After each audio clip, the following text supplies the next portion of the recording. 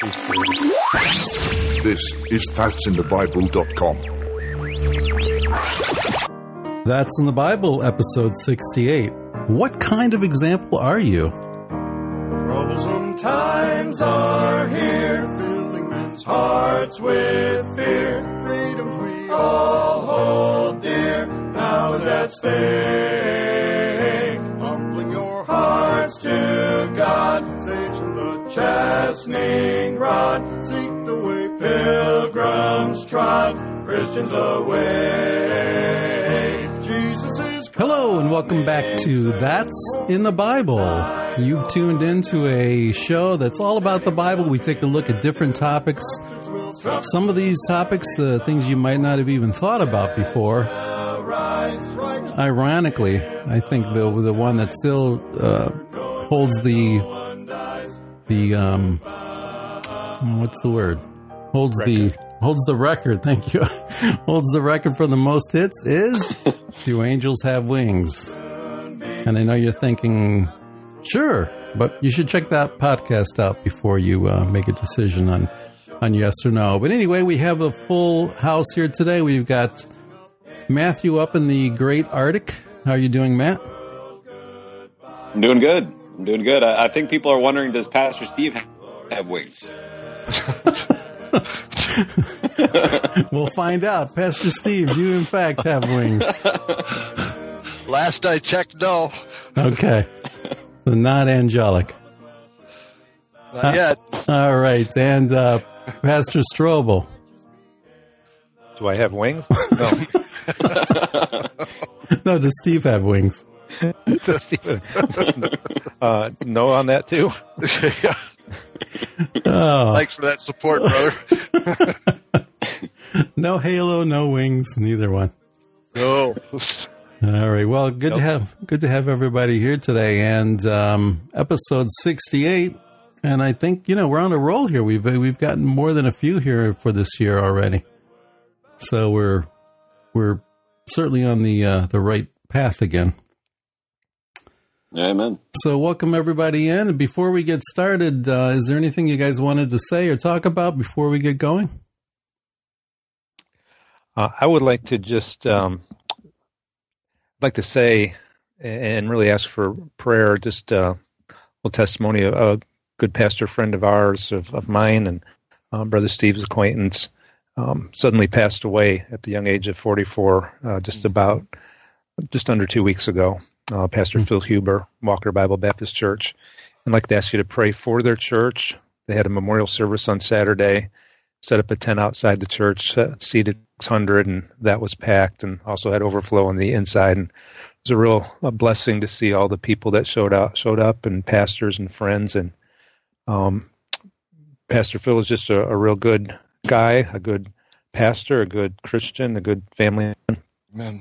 Had a chance to be with him in his church over Valentine's time. Did a couples banquet with him this year earlier, and just had a great time of fellowship and talking. And we're going to miss him sorely. And pray for Pastor Russo, the assistant pastor, and the church as they try to carry on from here. And of course, his wife, Pastor Phil's wife, and he has 4 children. We'd really appreciate your prayers for them. Thank you. Amen. Amen.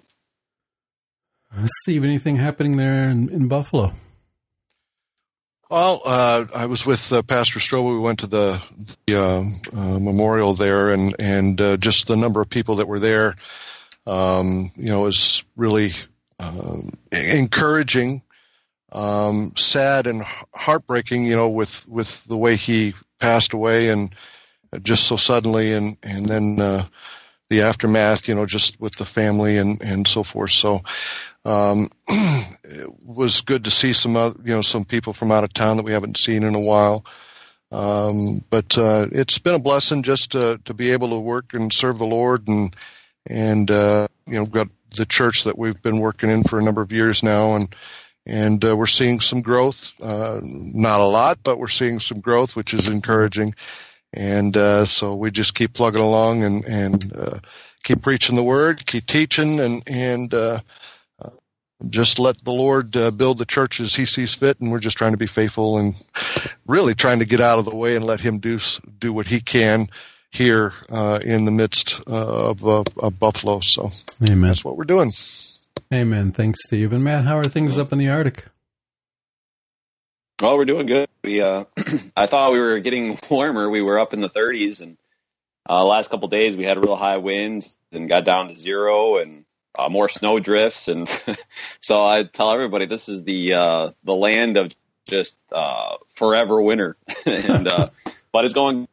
They're still whaling. We had a crew get a whale yesterday, but the problem is they need enough boats to be able to bring the whale ashore. And I guess the waves got real high, a couple stories high, and so they had to stop. And but we were praying for the safety of all the crews. They're okay. So I believe they have one more strike. They can try and get one more whale. So everybody's praying for that. And again, that's how a lot of people here eat, is being able to get whale and beluga and seals and things like that, and hunting caribou. But we're doing good. We're going to be real busy. I mean, we're busy now, but we're going to be real busy in the summertime. We're going to kind of trail another path here. We're going to, I should say, trailblaze another path here that hasn't been done before in the North Slope, which is we're going to start our own, Lord willing, summer camp, teen summer camp here. And we used to have a missionary pilot that used to come out here, get our kids and bring them to Fairbanks to a teen summer camp there. But he no longer is able to do it, so it's too expensive to send any of our teens to summer camps. So we just prayed about it. Me and Brother Sereno, that's here as well, that I work with, and the Lord led us to start a teen camp here. So we would just really ask for prayer for that. We took by snow machine. It's about 15 miles away, so we took it by snow machine. A lot of the lumber to start building the foundation for the building. We've got a 24-foot length of a tent to be able to meet in and things like that. So if you could pray about that, that'll be either in the end of July or beginning of August. We'll have that teen camp. Amen. I'll see if I can't put up I know you sent me a picture of the hauling that lumber there on the back of that snowmobile. And it really is a whole different lifestyle than, what we're used to here. It's pretty neat though. Pretty exciting. And you guys you're gonna build that yourselves?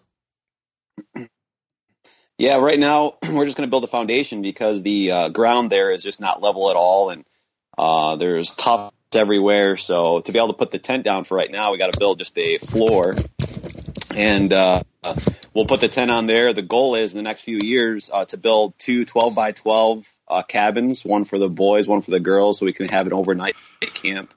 And then we're going to eventually build and enclose that 24 by, I can't remember what we were talking about it's going to be, but so it's a lot of building, a lot of course, expenses and safety issues too. So, but the goal is, I've talked to the other missionaries out here in the North Slope, and we don't want it just to be about the teenagers. We want it to be, we're all of us here, the missionaries, we're really secluded from everybody else, only accessible by bush pilot plane. So it's been my goal that we're able to get Chad Bernick and the other Daryl Sereno and, all the other missionaries that are in this area to be able to come and spend that time together, at least once a year. So I think it'll be good.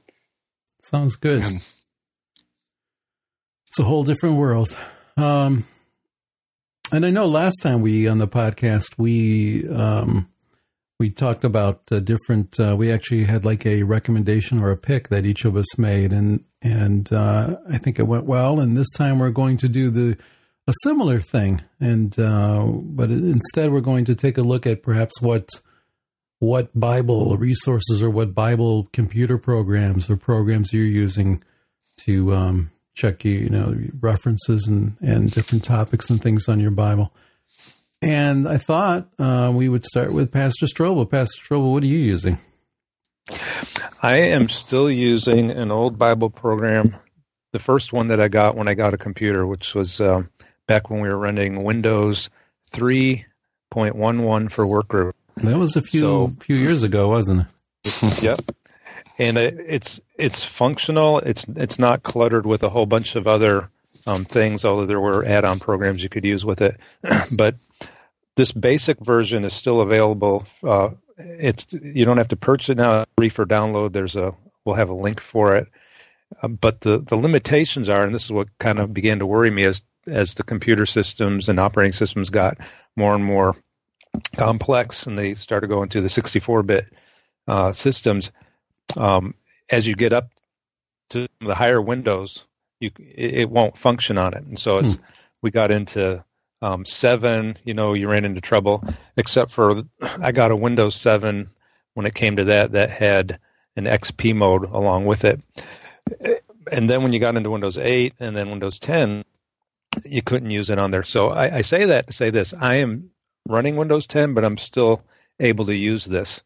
The way you have to do it is you have to get a virtual machine, or what I use is a free player called VMware Player. It takes a little bit of work to get it on there, but if you have to actually take an old Windows operating system. It's got to be legit. And then once you install that on your virtual machine and you have another operating system running within it, and then you can install that program on there. So it's a lot of work, but for me it was well worth it. And there may be somebody else out there that's still running a system that could use this, or maybe you've used this in the past and you're wondering how you could get it to work on your current system, and it can be done. And if somebody does need help on that, you can send us a message, and I'll try to give you some more information. Now, can I ask what's the benefit to the computer program using something like just the Strong's Concordance, the book itself, and looking those up? One of the things that's beneficial for there's a number of things, but if you're doing sermon preparation or word processing and you want to put a verse in, you can copy and paste it. You don't have to just write it all out, and that makes it easy for something like that. Also, when it comes to some of the search parameters, if I'm looking up one word in a verse, and I know a couple words in it, but I don't know I don't know where the verse is. If I'm looking that up in the Strong's, I got to run through all those references until I find it. If using a computer program, I can type in the other words or another word that I know is in that verse, and that will narrow the search. Sometimes, it'll get you right on the first hit. So search capabilities are really very functional with these things. Okay. What's the name of it again? Called Quick Verse. And the particular one that's available, I think I originally got Quick Verse 3, is Quick Verse 4.0F. You'll see that on the link when you get there. All right. Sounds good. Steve, are you using a similar program? Similar. I'm probably using Bible program that's on steroids compared to what Pastor Strobel has. I've got Sword Searcher, and it's by Brandon Staggs, and he's gone through several generations of his program. His Bible program here that he's added things to it and put enhanced study things, not all of which I use.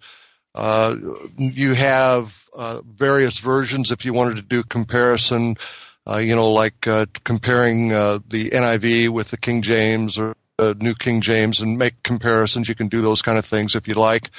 I really don't waste my time with it that much. But it has the Strong's, and you can use the Strong's references and the numbering system that they have there. And doing it on the computer, as Pastor Strobel's already said, makes it a whole lot easier. There are things that you can just, in this program, you can just put your mouse over, let's say, a verse reference, and it'll give you a context of, let's say, 3 or 4 verses before and 3 or 4 verses after. So you can, instead of having to click into that particular verse, you can just put the mouse over the reference, and then you can read the context before and after. That's nice. One of the things that it has in this also is it has Treasury of Scripture Knowledge, and if anybody's ever used the book of Treasury of Scripture Knowledge, basically it's all numbers and letters.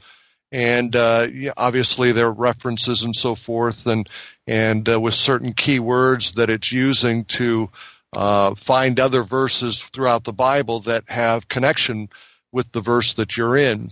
So, for example, I'm looking at Treasury of Scripture Knowledge now. I've got Romans 12:12 up, and it has the word rejoicing. and it'll have in blue, which is a different color of the references. Let's say it has Romans 5, verses 2 and 3, and all I have to do is put my cursor over it, then I can read that. Nice. I can read that reference. And then the next one is like Psalm 16, verses 9 through 11, and then I can just put my cursor over that, and it pops it up. And it's got, the other words that are in there, like patient and continuing, and then it gives you some other things that you can use. So it's really a user-friendly way of utilizing some of the books that we would use on a regular basis for sermon preparation or Bible study. He has Nave's Topical Bible on there. He has Thompson Chain Reference Bible up there, if you're familiar with that. It has, I think I mentioned Nave's Topical Bible. They have several commentaries that are on there, many of which I don't use. But they have Larkin's Dispensational Truth that's on there with the charts. They've got Schofield. They've got they've got some of Torrey's work up there. They've got sermons by Spurgeon. Just all kinds of things that you can use. Some people might utilize more than I. They've got what they call a cloud system, where it enhances the words that seem to be more important in a verse than others. And, if you use that type of thing, I really don't use that.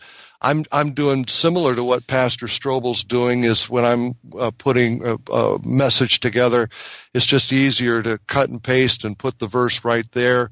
It can put it in a larger font so that I can read it off of the paper, as opposed to maybe trying to find it and read it in the scriptures and so forth. One of the other things it has on here is the Webster's 1828 dictionary. And you can go right there and check that out.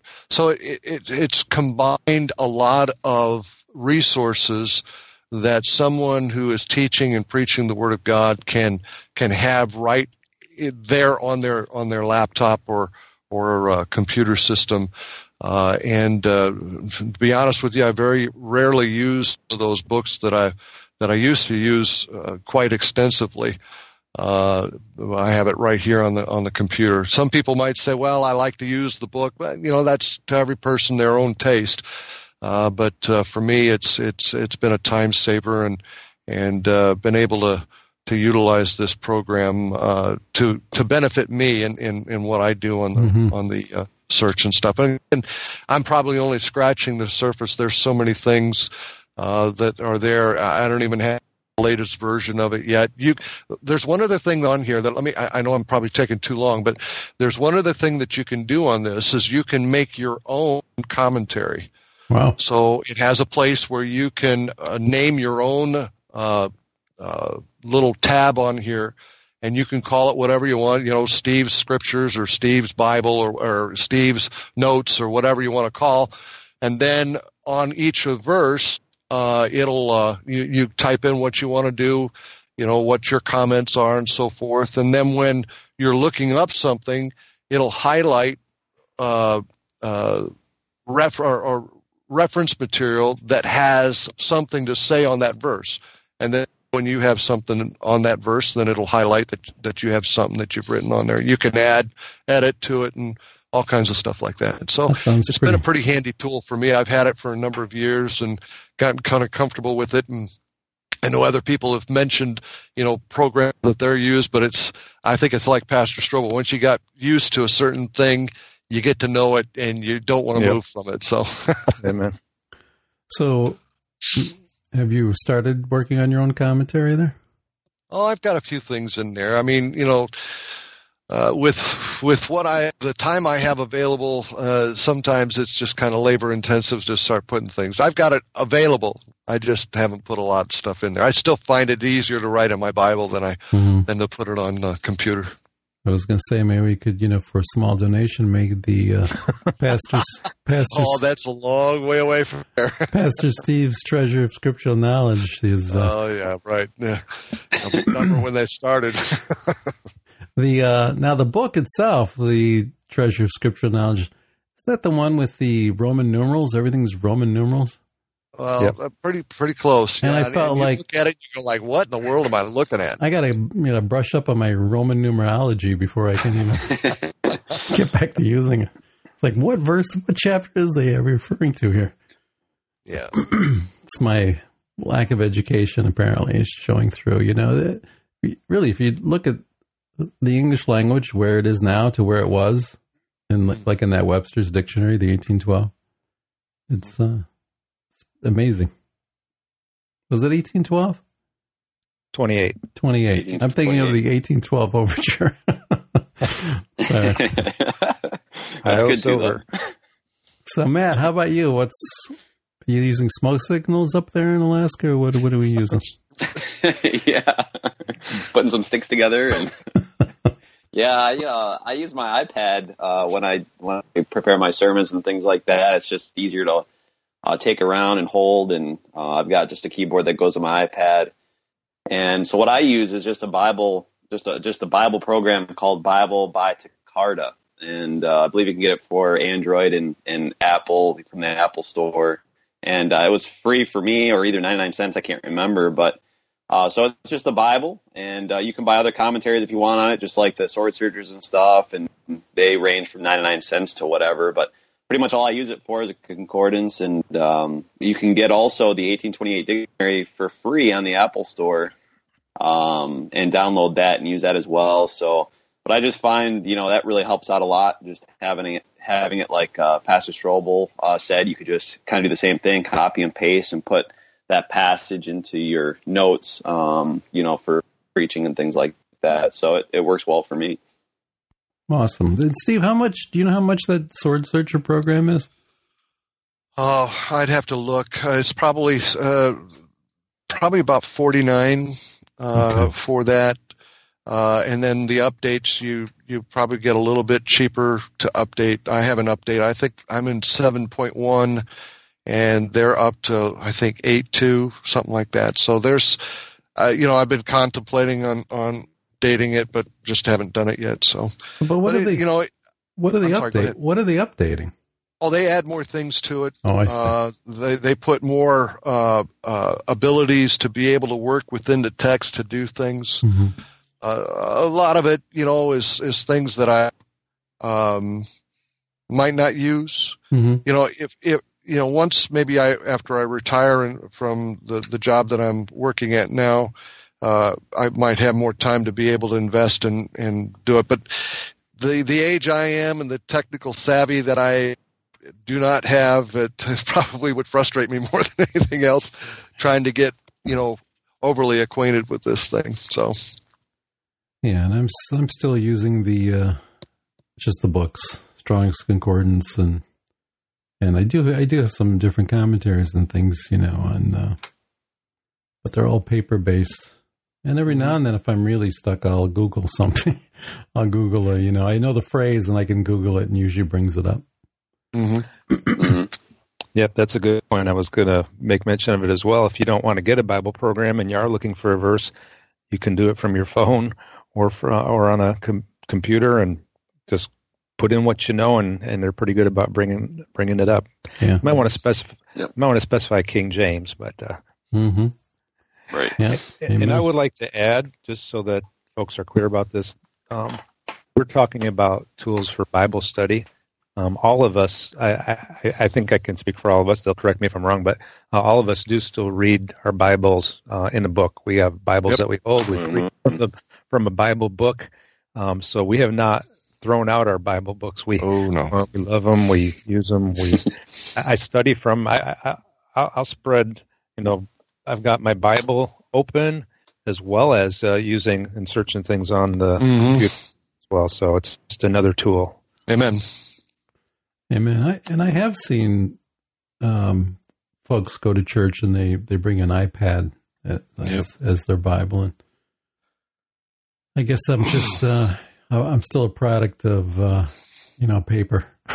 Something about turning those pages and being able to write in, and I suppose you can maybe do all that stuff still in an iPad, but I'm always worried about like the software, the versions, as we were talking about, versions change, and I'd hate to lose all that. Whereas a book in print, it's it's not going anywhere. It doesn't matter what day it is or what year it is. Sorry, Matt. Let me add this too. I don't want to get off onto this because I've gotten in trouble with this before where people get mad at me.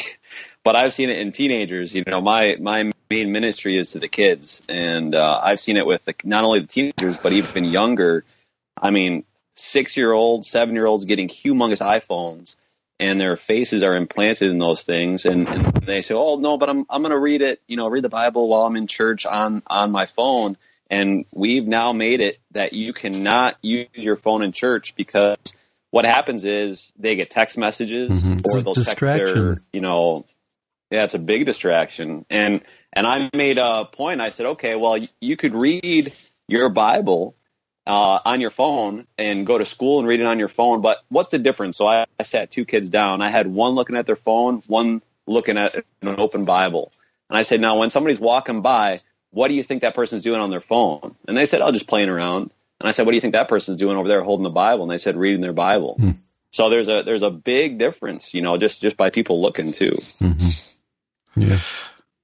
Well, I've had some people that have done that with their phones, and obviously they say that they're looking at their, looking at the Bible on their phone and stuff like that. But when you see the flash or the reflection of the flash from the phone on their face or on their glasses, and it's moving and it's changing, darn good and well they're not looking at their Bible. They're looking at some video or something else, and they can say what they want, but it's too much of a temptation to be looking at something else and being distracted and stuff. And not only distracting them, but distracting the preaching and distracting other people around them. So I guess I'm old-fashioned in that way, but when you see somebody out there on using their phone as their Bible, you have no idea if they're looking at the Bible or not, and I just don't trust them. So yeah, amen. They're probably just distracting other people. They're distracting themselves. They're distracting the preacher, and it's just I can't tell them what to do, but I suppose I could, but it's still, I'm old-fashioned in that way. So, and even not even in church, but even in other places, I know that due to a family illness, I've been in a lot of hospital settings lately, and I know we don't do it to be seen of others, but I just prefer to read in a Bible in a book form versus on a phone or a tablet. Amen. And I know that having that out on more than one occasion, someone has asked me, "Hey, what are you reading?" Or what part, or what's going on, and I've been able to strike up conversations and witness a little bit just because of that, because they're curious. Somebody's reading a book there, and it looks like a religious book, looks like it might be a Bible. What is, and it invariably, especially in a hospital setting, or folks seem to, be curious and want to talk and want to know what you're doing. And so it's been good. Whereas if I was on a phone, which 99% of the other people seem to be, who knows what they're doing, playing games or texting or, doing something else. So at the same time, I think it can be a testimony and a witness too, All right. So there's that. And so Steve, you're bringing us today's topic, and what kind of example are you? Amen. Are you ready? I am ready.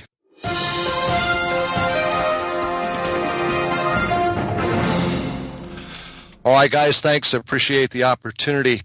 As Eric has already mentioned, the title of the podcast this evening is "What Kind of Example Are You?" And just to get that started off, let's go ahead and take your Bible and turn to Philippians chapter 3. Philippians chapter 3. And while you're turning there, and hopefully you are, let's just have a word of prayer before we begin. Father, we come to you, thanking you and praising you for your goodness and your grace. We're thankful, Lord, for the word of God that you've given us, Lord, that's perfect and without error. And, Lord God, that you give us the privilege of being able to teach from it. Lord, I pray that you'd help me this evening to be able to present your word. I pray that it might have an impact on those that hear. and pray, God, that they might be different than before they listen to this podcast. Lord, I pray that Jesus Christ might be exalted. We ask this in Jesus' name and for his sake alone. Amen. And Philippians chapter 3, we're going to take a look, begin in verse 10. Let's say, do it that way. Philippians chapter 3 and verse 10, let's read there. That I may know him and the power of his resurrection and the fellowship of his sufferings, being made conformable unto his death, if by any means I might attain unto the resurrection of the dead.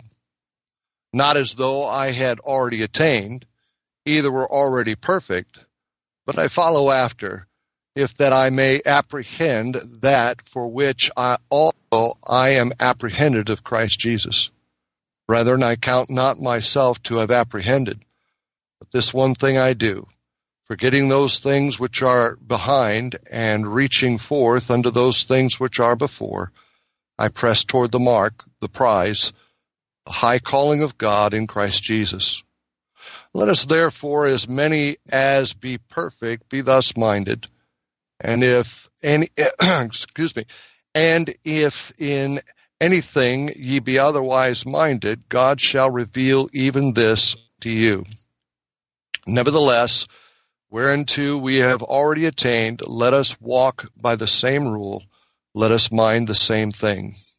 Brethren, be followers together of me, and mark them which walk so as ye have us for an ensample. For many walk, of whom I have told you often, and now tell you even weeping, that they are the enemies of the cross of Christ, whose end is destruction, whose God is their belly, and whose glory is in their shame, who mind earthly things. For our conversation is in heaven, from whence also we look for the Savior, the Lord Jesus Christ, who shall change our vile body, that it may be fashioned like unto his glorious body, according to the working whereby he is able even to subdue all things unto himself. There's a saying that you've probably heard, and that saying goes, no man is an island. And I want you to understand that you are an example to someone. It could be young, it could be old, it could be audible, or it could be visual. Those are probably pretty much common, that the way we think of it. Somebody sees us doing something, and therefore we become an example or a pattern, visually or again, audibly or visually. Then again, there's also in silence or in absence. You realize that, and I'll put this in a church context, you realize that setting an example when you don't show up for church? Your absence is an example of something. Believe it or not, your silence can be an example of something. What you don't say, or maybe what you should say and you don't say, can be an example to someone else that may be looking to you and following you. The question I have for you is twofold. Who are you following, and who is following you? You could put it this way: who is your example? Who do you look up to? Who do you pattern yourself after? And realize at the same time that you may not realize it, but somebody may be looking at you as an example for their life. Parents know this well. When they have their children, their kids learn by example. They learn to talk by listening and imitating our sounds.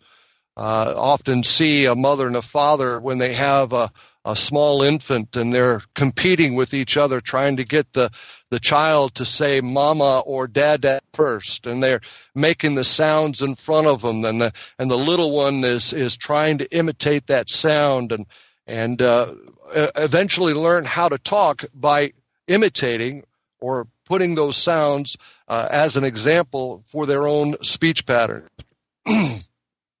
When they get a little bit older, they want to wear the same things that we wear. I remember my children when they would get a little bit older and walking around, you know what they would do? They would put on my shoes, and they'd try to walk in my shoes. They would put on my clothes and try to walk with my jacket on or something along that line. And they were trying to imitate what they had already seen. They act that way.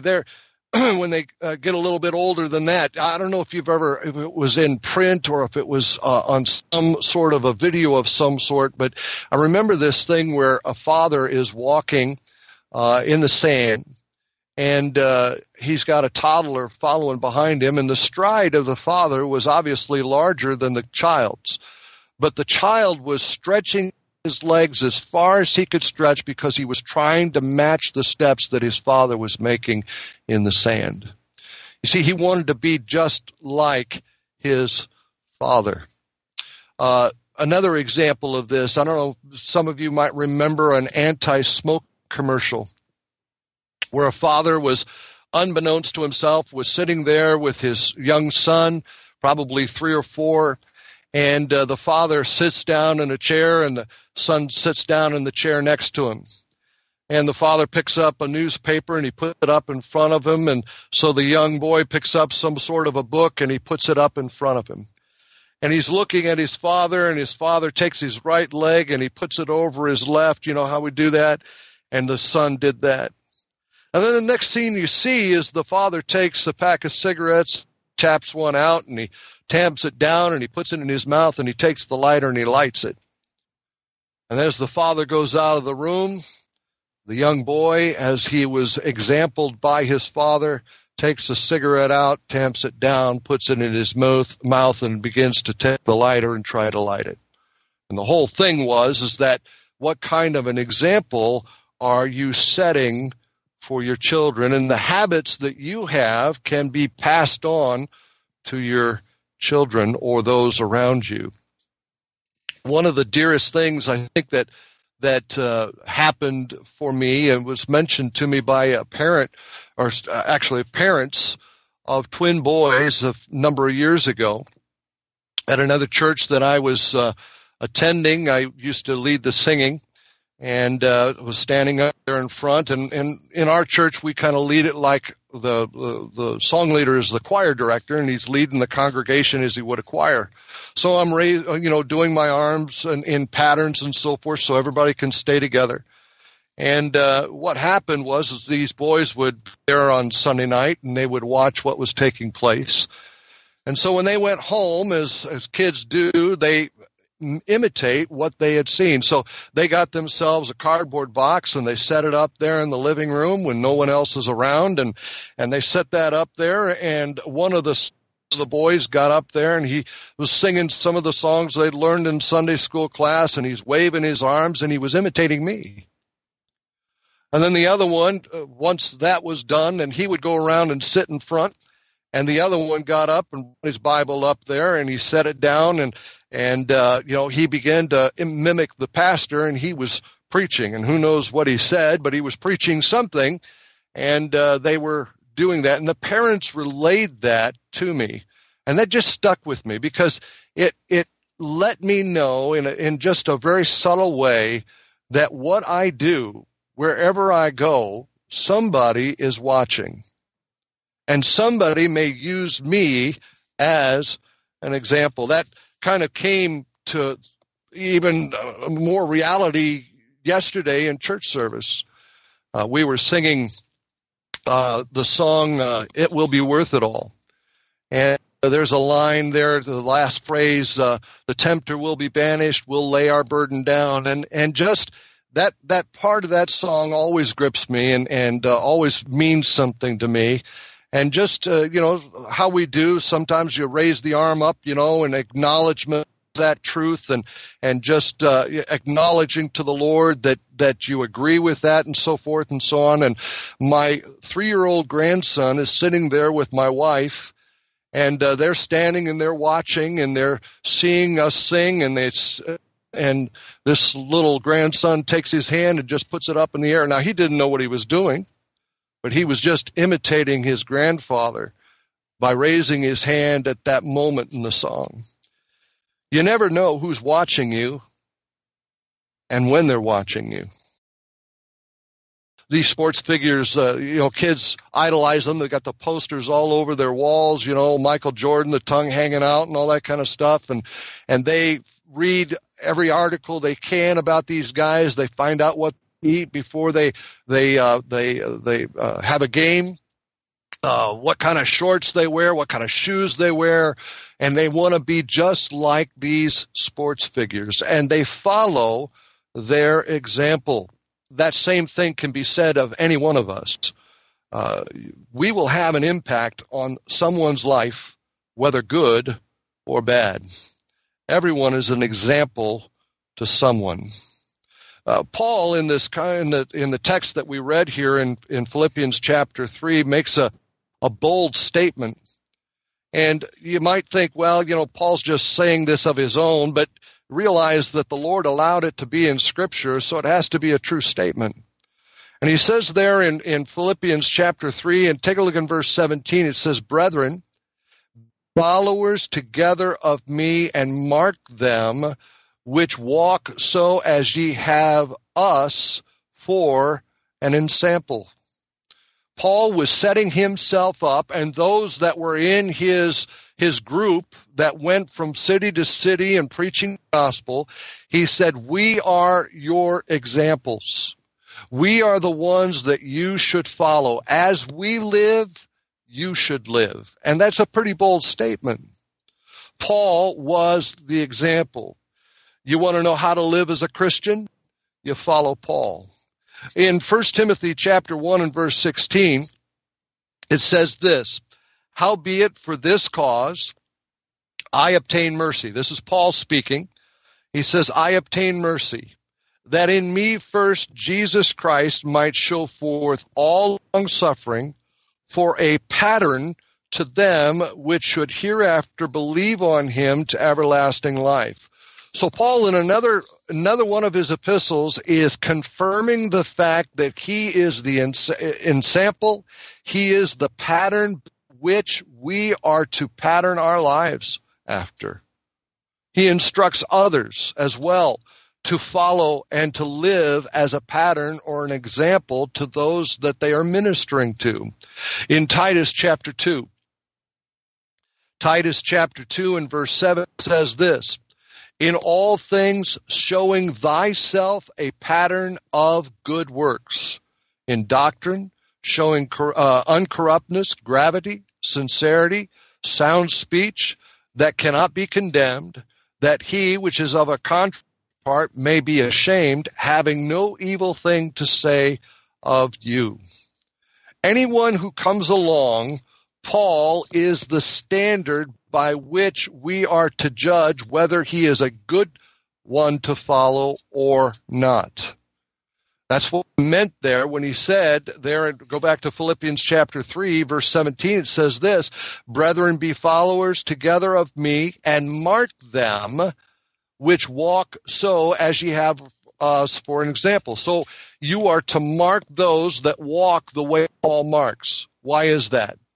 Verse 18, "For many walk, of whom I have told you often, and now tell you even weeping, that they are enemies of the cross of Christ." You see, Paul understood that there were many out there that were teaching and preaching that were setting poor examples, bad examples. And so Paul wanted to make sure that the record was straight, that he was the pattern, and he was given that responsibility by the Lord to be the example for the believer. And he passed that on to anyone else that he sent out, like Timothy and Titus. He sent them out and told them to follow his example and to pattern that example to other believers. Now, some might say, and probably rightly so, that Jesus is our example. But I want you to understand that there is an area where Jesus is our example, but it's an uncomfortable one. It is very uncomfortable. Take your Bible and turn to 1 Peter chapter 2. 1 Peter chapter 2. Now, a lot of times they'll take the verse out of the context and say, well, see, Jesus is our example. Well, he is in a certain way, and you'll understand more what I mean by that. And I'm not demeaning that the way Jesus lived, we shouldn't follow after. But I've got something I think that ought to be interesting to you if you'll just hang on for just a moment. 1 Peter chapter 2, beginning in verse 18, servants, be subject to your masters with all fear, not only to the good and gentle, but also to the froward. For this is thankworthy.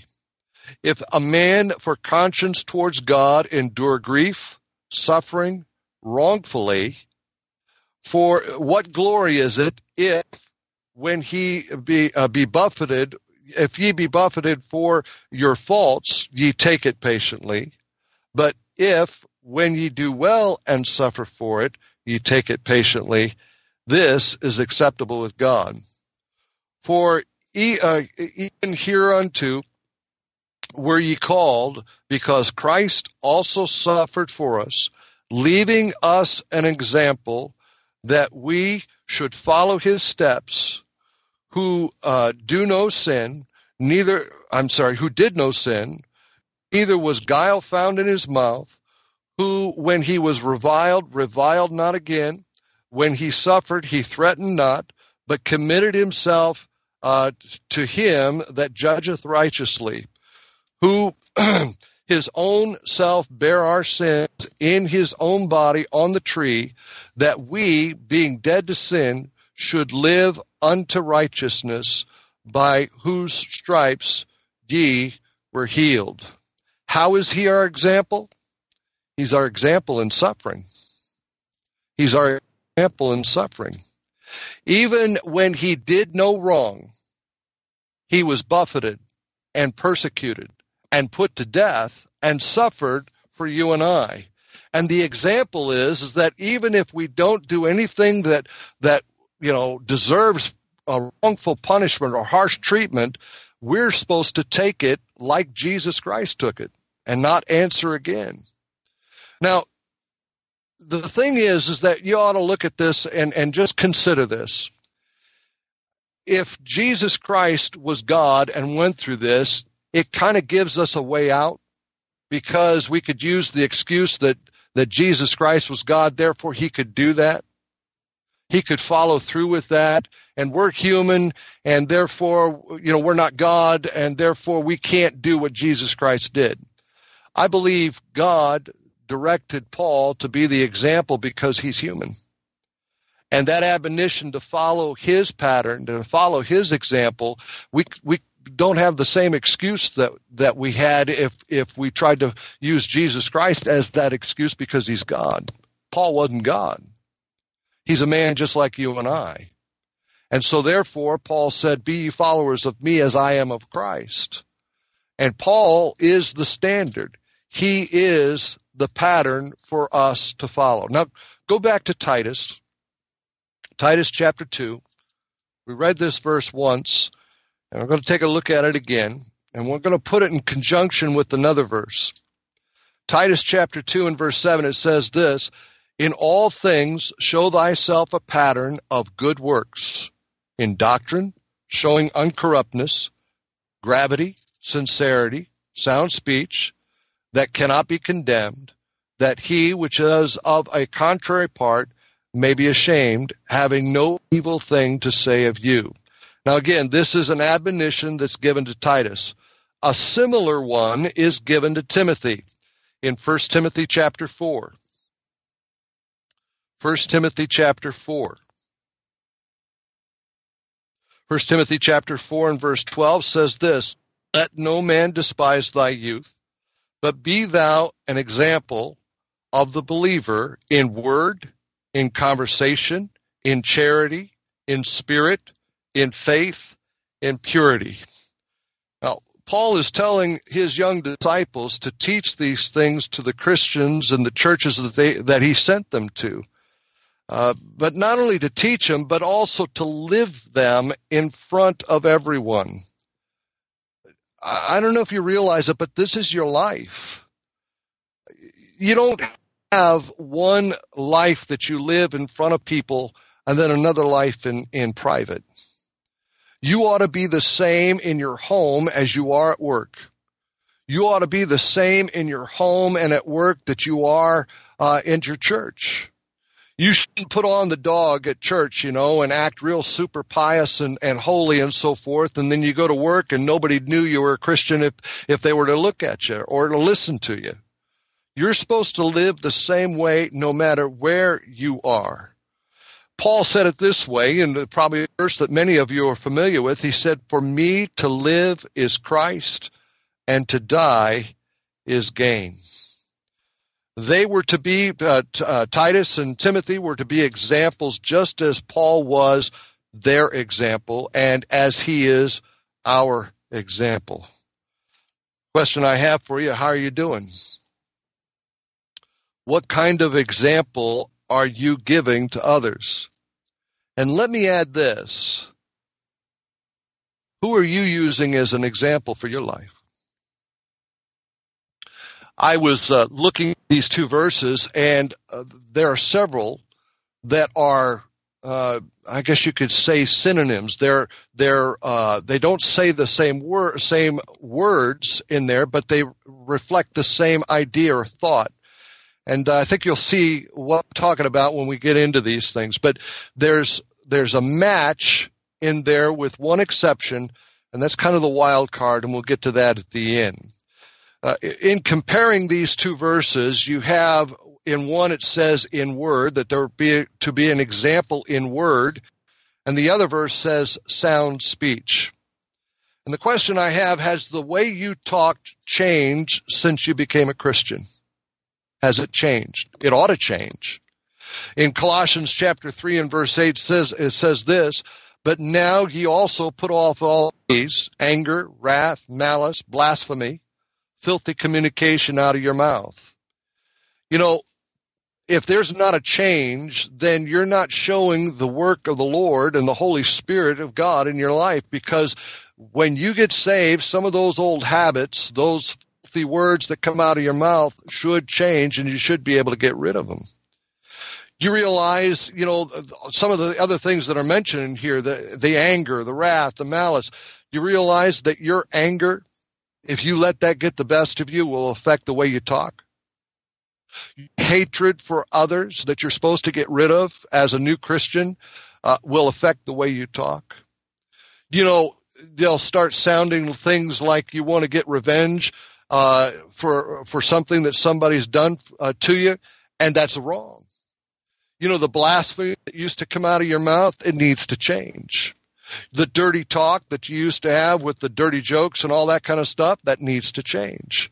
The four-letter words, the cursing and all that kind of stuff, that needs to change. The off-color jokes, the not so dirty jokes, but they're kind of the off-color jokes. I guess that's the best way I could put it. There's probably another term for it that's not coming to mind right now. But those jokes that just lead to a wrong place.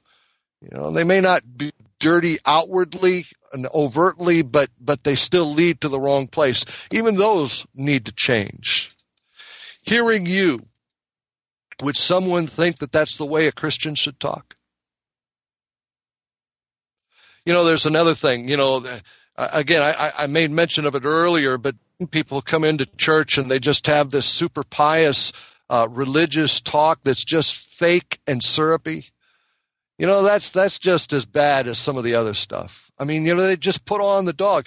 I go down to City Mission, and I go to another place called Charity Mission, and I preach down there, and they come up afterwards, and they're just they have this syrupy, drippy talk, and then when we're getting ready to leave, and we go through the lobby there, if you will, the TV room, and we walk there, and you hear that same person that was just talking real syrupy, and they're spouting off four-letter words and stuff. It's just a show. It's just fake. They're one way in front of a preacher or in a church, and they're another way when they're out away from that scenario. And it's just fake. It's syrupy. Hearing you, would someone learn how to pray? There are a lot of people out there, even Christians that have been saved for a number of years, that just say prayers, and they're not really praying. Would somebody hearing you realize that, man, that guy's talking to God. And then not just saying prayers. And even beyond, the Our Father or the Hail Mary, and, people just say those prayers and they just, clip them off just real fast. But I'm talking about Christians that pray the same way every time they are asked to pray. I mean, there ought to be some heart in the prayer.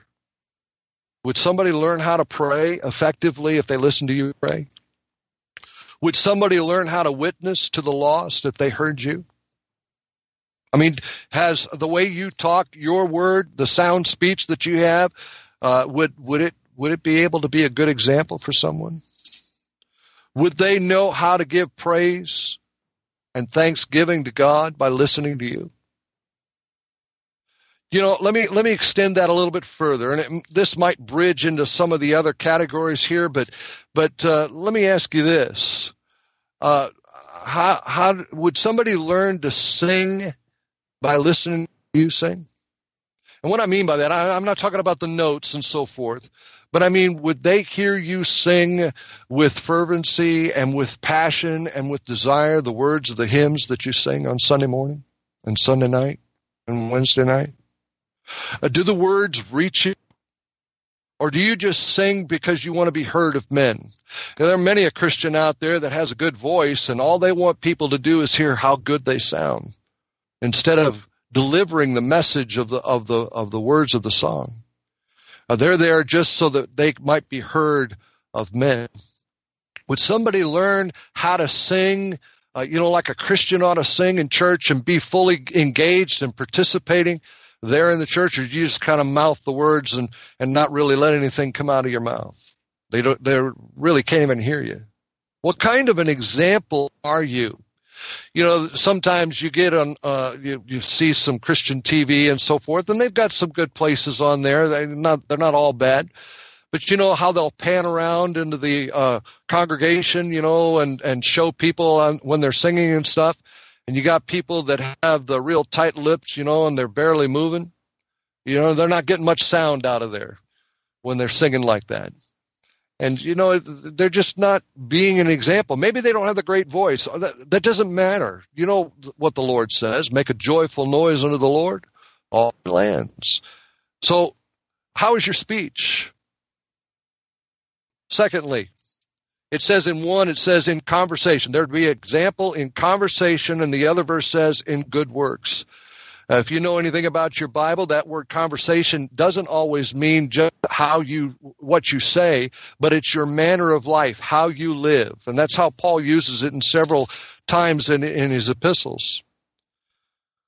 Most people here at one time, in the sound of my voice in this podcast, many of you were counting on your good works to get you to heaven. That's your conversation, your manner of life. Now that you're saved, even if you've been in your Bible or have heard some good sound preaching, there ought to be some good works in your life. You ought to try to live for God now that you're saved. You ought to be what God wants you to be. Do you realize that there is a higher standard now that you're saved? There's a higher standard than what you even imagined that you were trying to work towards before you were saved. Some people, say, well, I've done all right. I've quit drinking. I quit smoking. I've quit shacking up. I quit the drugs. I've done that. But the standard, like I said, in the New Testament is a lot higher. Do you realize in the Old Testament it says, thou shalt not commit adultery? Do you remember what Jesus said? That if a man looked upon a woman to lust after her in his heart, he's committed adultery with her already in his heart. You see, it's a higher standard. Back in Colossians chapter 3, where we were before, Colossians chapter 3, beginning in verse 5, it says this. It says, mortify therefore your members which are upon the earth: fornication, uncleanness, inordinate affection, evil concupiscence, and covetousness, which is idolatry. For which things' sake the wrath of God cometh on the children of disobedience, in the which ye also walked sometime when you lived in them. But now you also put off all these: anger, wrath, malice, blasphemy, filthy communication out of your mouth. Lie not one to another, seeing ye have put off the old man with his deeds, and have put on the new man, which is renewed in knowledge after the image of him that created him. You see, your body is the temple of the Holy Spirit, and we should treat it as such, like a holy temple. We should consider it holy and not defile it. Most of you probably know this verse. You probably know where I was going before I even started here. But in 1 Corinthians chapter 6, verses 19 and 20, it says this, "What? Know ye not that your body is the temple of the Holy Ghost, which is in you, which ye have of God, and ye are not your own? For ye are bought with a price. Therefore glorify God in your body and in your spirit, which are God's." You are an example of what a Christian should live like, and we ought to live that way. I know as well as anyone else that, if you dwell on that perfection, if you will, of trying not to sin every second of the day, that it can be somewhat discouraging, and some people might even contemplate giving up. But I think the Lord understands. The Bible says that he knows that we're but flesh, that we're but dust. He understands that. He knows that probably that idea of perfection as far as sinlessness is concerned is probably not going to happen. I know it hasn't happened for me, and it probably will not happen in the future. But you know what I think the Lord is looking for? I think the Lord is looking for effort. I think the Lord is looking for intent, for desire. Do you want to please him? Do you want to please him to the point where some of the things that so easily beset you strive and try and not to give into it? I think that's what the Lord's looking for. You mess up, and obviously we have 1 John 1:9 that allows us to be able to regain that fellowship with him. But we ought to be trying and striving not to displease the Lord. Why? Because our body is the temple of the Holy Spirit. And why again? You know why? Because people are watching you. You are leaving an example to someone. Number 3, spirit, it says in one verse, and gravity says in another. I think these speak to your attitude. We ought to go to Winnie the Pooh for some great example of this, of the right kind of spirit. Who would you say was the one in Winnie the Pooh that saw the glass as being half empty? Of course, it's Eeyore. Eeyore always, "Oh, woe is me. Life is such a drag. Everything is happening. Everything is terrible.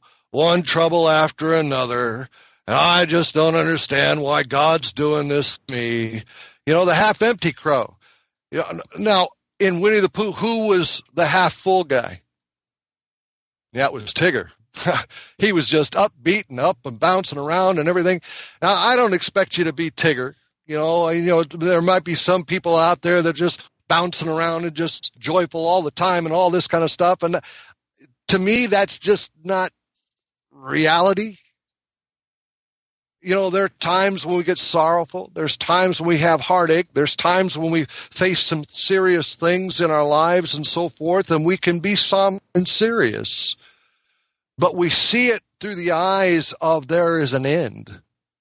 And then we have this attitude that there is coming a day when all of our troubles and all of our sorrows are going to be over, and we're going to be with the Lord, and it's just going to be wonderful and joyous when we finally get to be with him.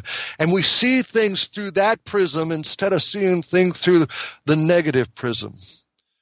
I get accused sometimes of having a sour face, and the part of that I have to confess is genetic. My grandfather, my grandfather's father, and my dad just have this serious demeanor about their face. But if you get around me much, you know that there's more than just that somber look sometimes. I mean, I love life. I love to laugh. You know, these guys I'm on this podcast with, we laugh all the time, and we joke around and we kid each other, and we enjoy life, and I enjoy the Lord, and I can rejoice. And again, I say rejoice with the best of them. And I love to be alive and serving the Lord Jesus Christ.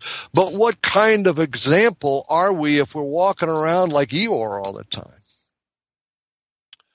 I know that the church is in apostasy, and a lot of people can just look at that in such a negative way, and you know, we're living in apostasy now. There's no hope, but there is hope.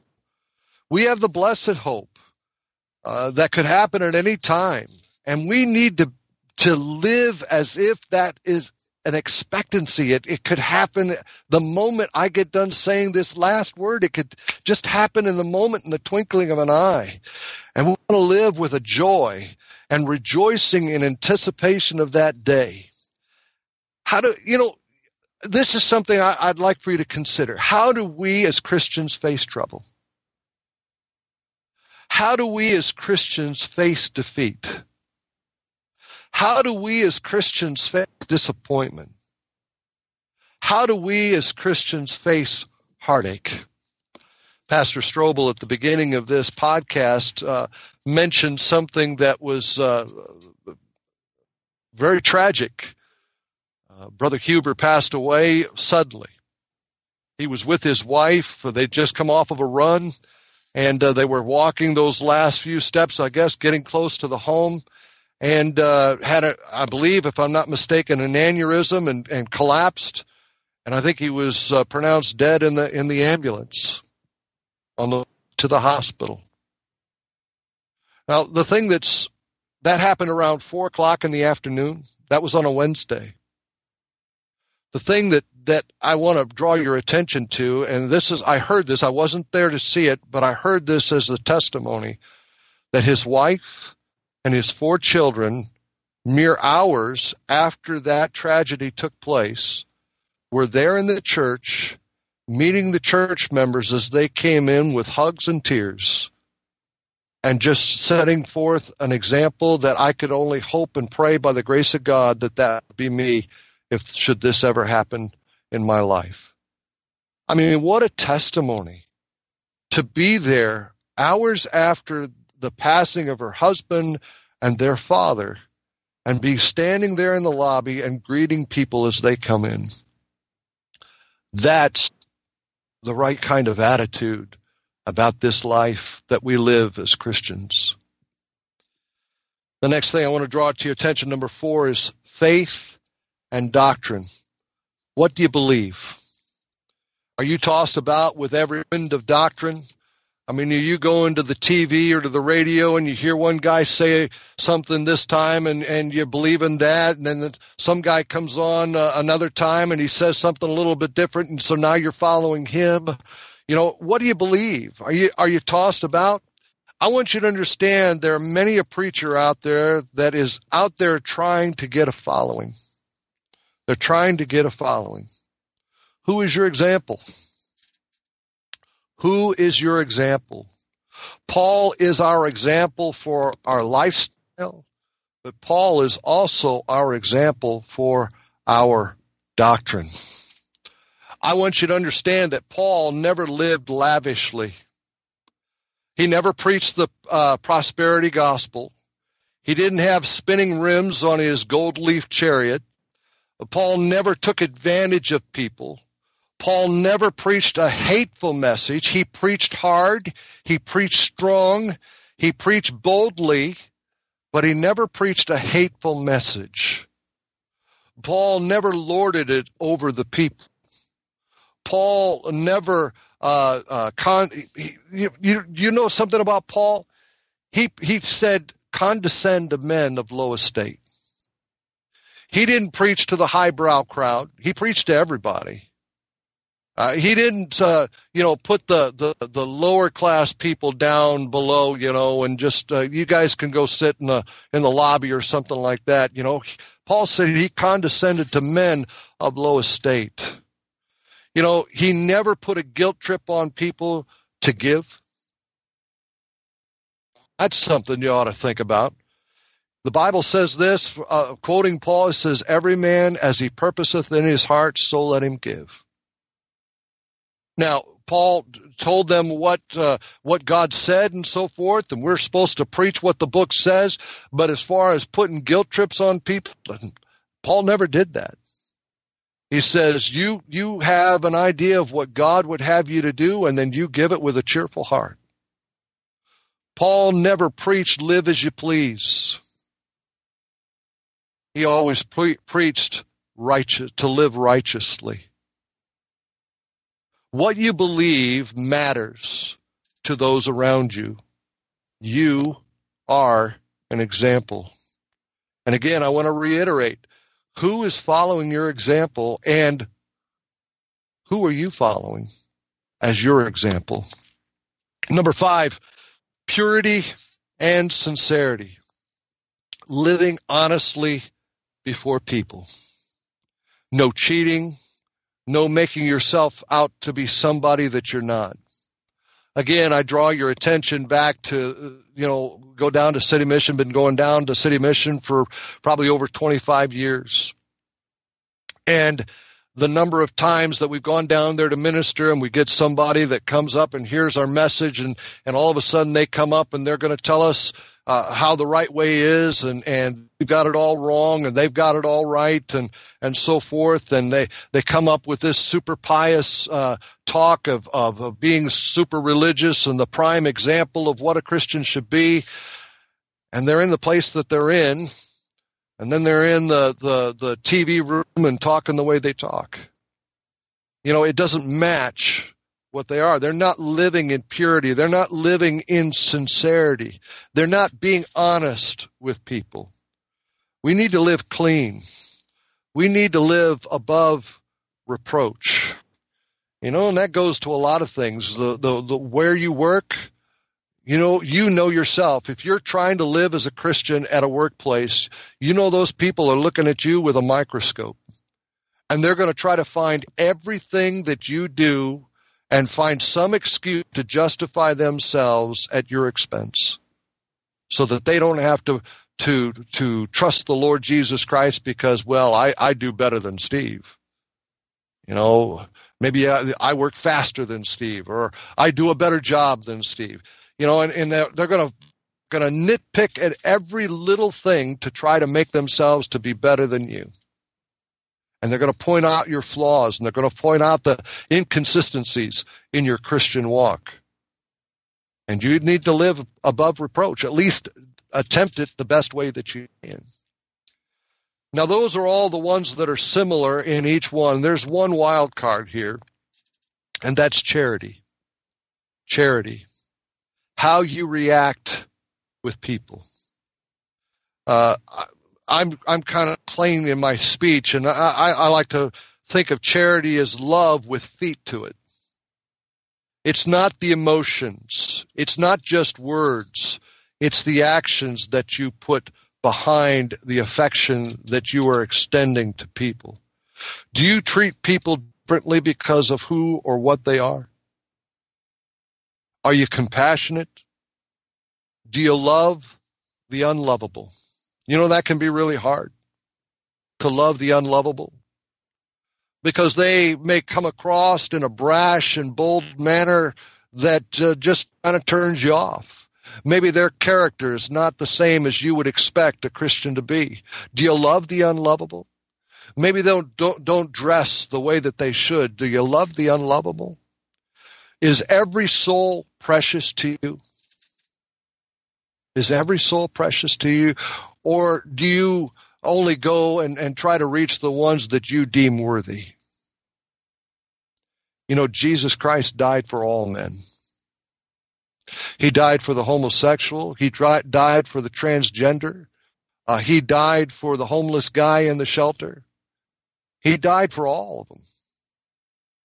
Do you only witness to the ones you deem as being worthy?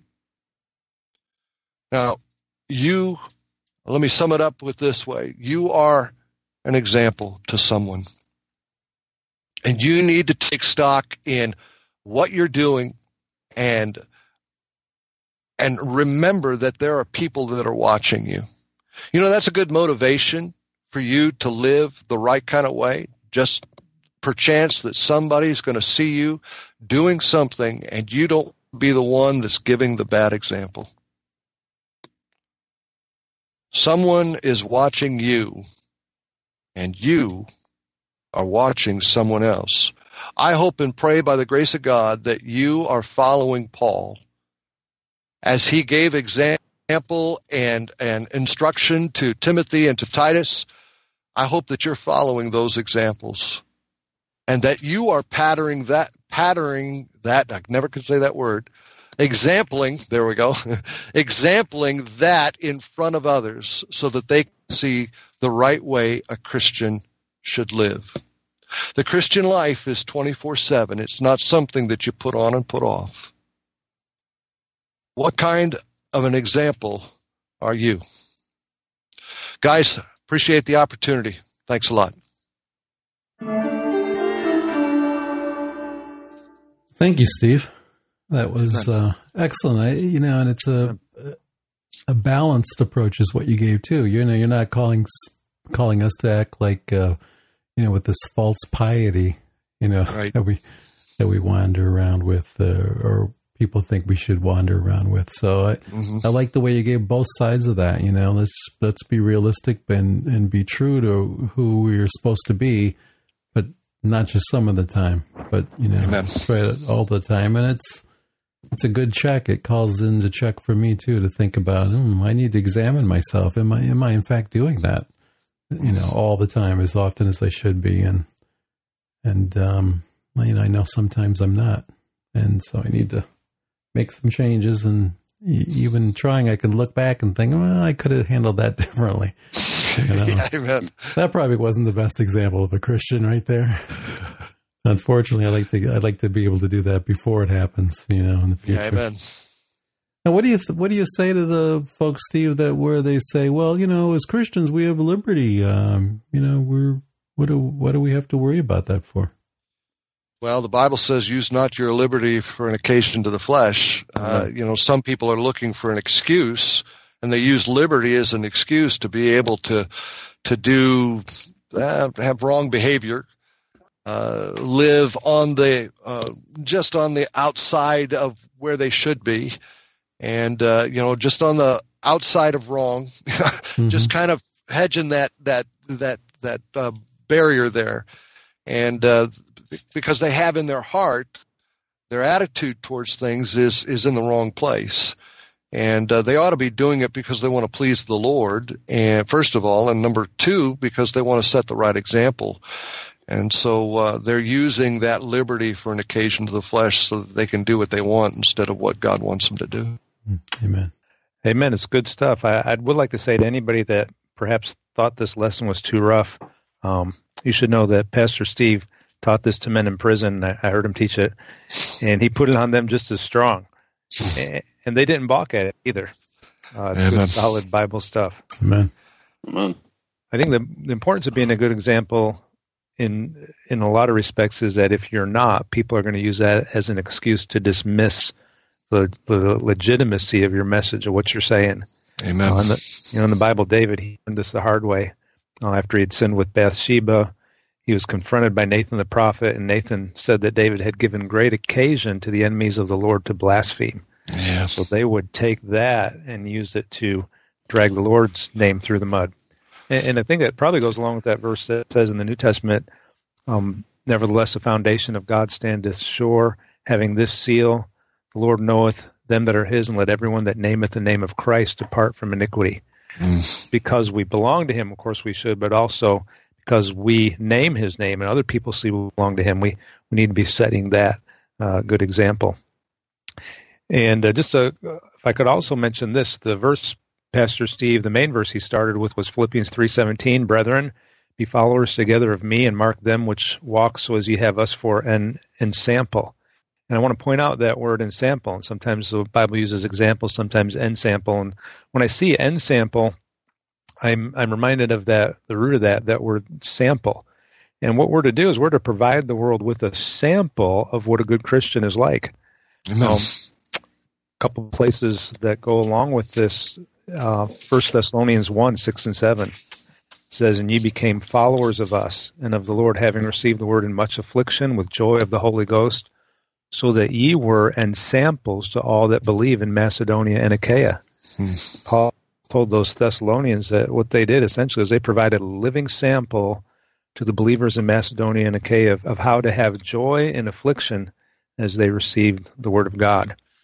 And then finally, Peter, he charged the pastors, the elders there, Peter chapter 5. He said to them, he said, "Neither as being lords over God's heritage, but being ensamples to the flock." And so a pastor, a preacher, a Sunday school teacher, really, along with anybody that professes to be a Christian and speaks up about the Lord, we should do more than just speak it, but live it and provide them with that ensample. It's been said that people more attention pay to what you do than what you say. The fact is they pay attention to both, but like somebody else said, your walk talks and your talk talks, but your walk talks so loud I can't hear what you're saying. Amen. Amen. Yeah, I got a little convicted because when I wake up, sometimes I'm like Eeyore.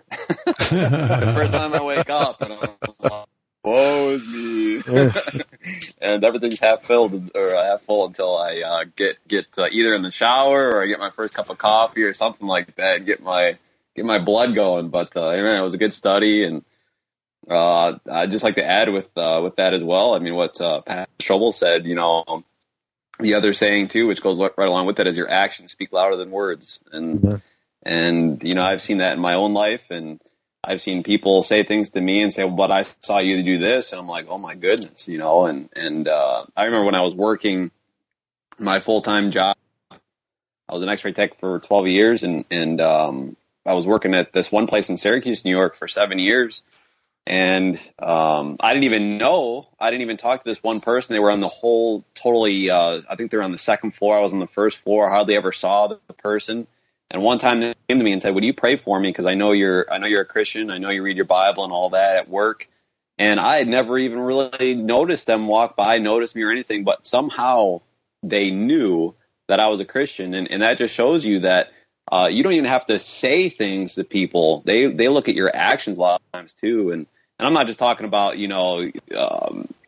what do they call that? The evangelism where it's, by your life and a lifestyle evangelism. I'm not talking about that, but I remember too, when I was witnessing to some people at the work there, they said, "Well, this person over here says he's a Christian too. And we've seen him act with you totally different than when he acts with us.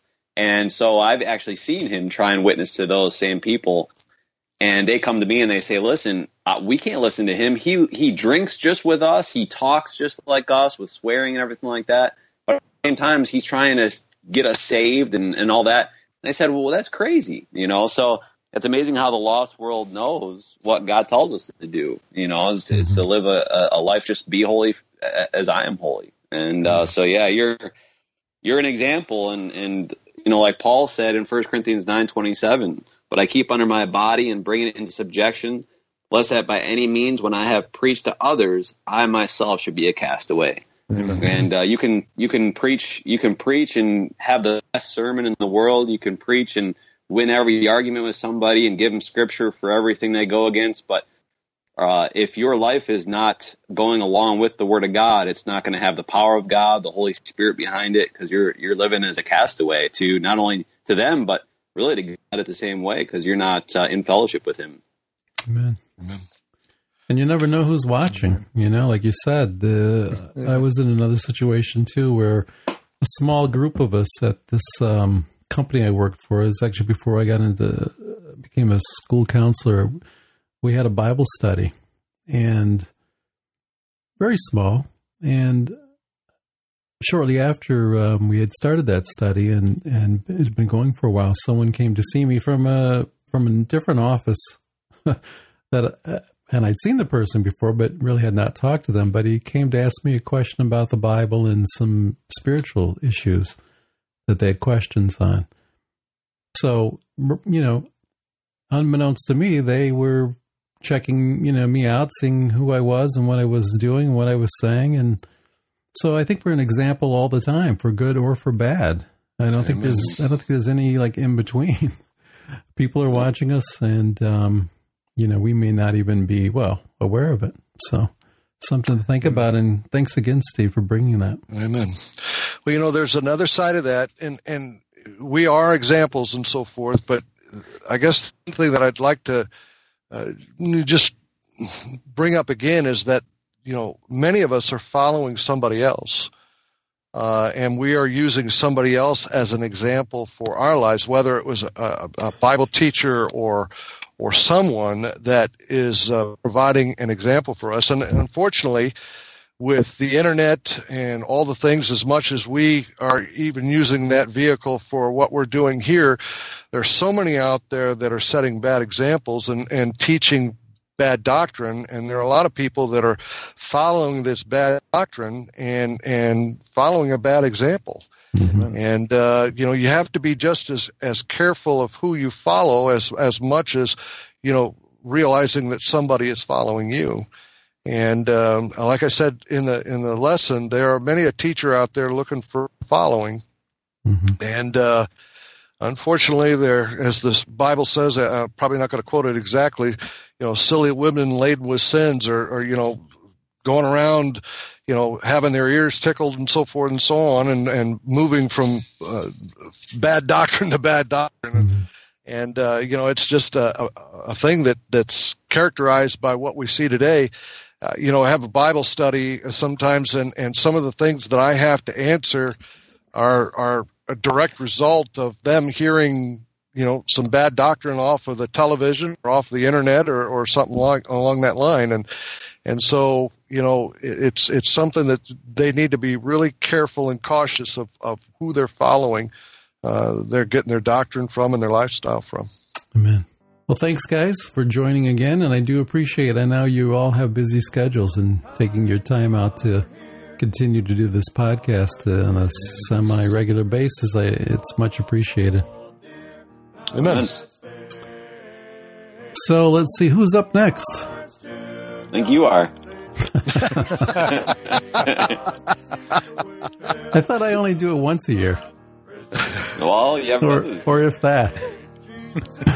All right, let's see what I can come. Let's see what the Lord gives me I have been tossing around a few things. I've tried to get Pastor Strobel to do one, but he obviously hasn't had the liberty yet to do it, so I may have to take a stab at it. Uh-oh. We're in trouble now, huh? Another subject. It's good subject to deal with. Yeah, amen. All right, guys. Well, thanks again. And anything else for the good of the cause? Stay in the book and on your knees. Amen. All right. Lord willing, we'll see you next time. In the sky, telling this world goodbye. Homeward we then will fly, glory to share. Jesus is coming soon, morning or night or noon. Many will meet their doom. Trumpets will surely sound. All of the dead shall rise. Righteous meet in the skies. Going where no one dies. Heavenward bound. Jesus is coming soon. Morning or night or noon. Many will meet their doom. Trumpets will surely sound. All of the dead shall rise. Righteous meet in the skies. Going where no one dies. Heavenward bound.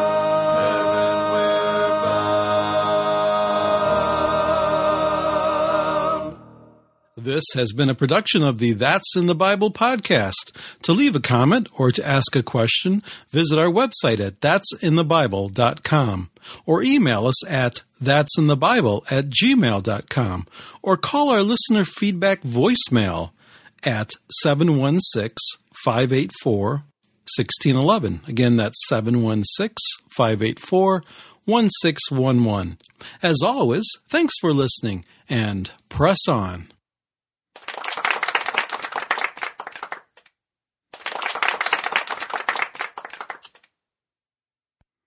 I don't know why I did 2 applauses, but, but I did.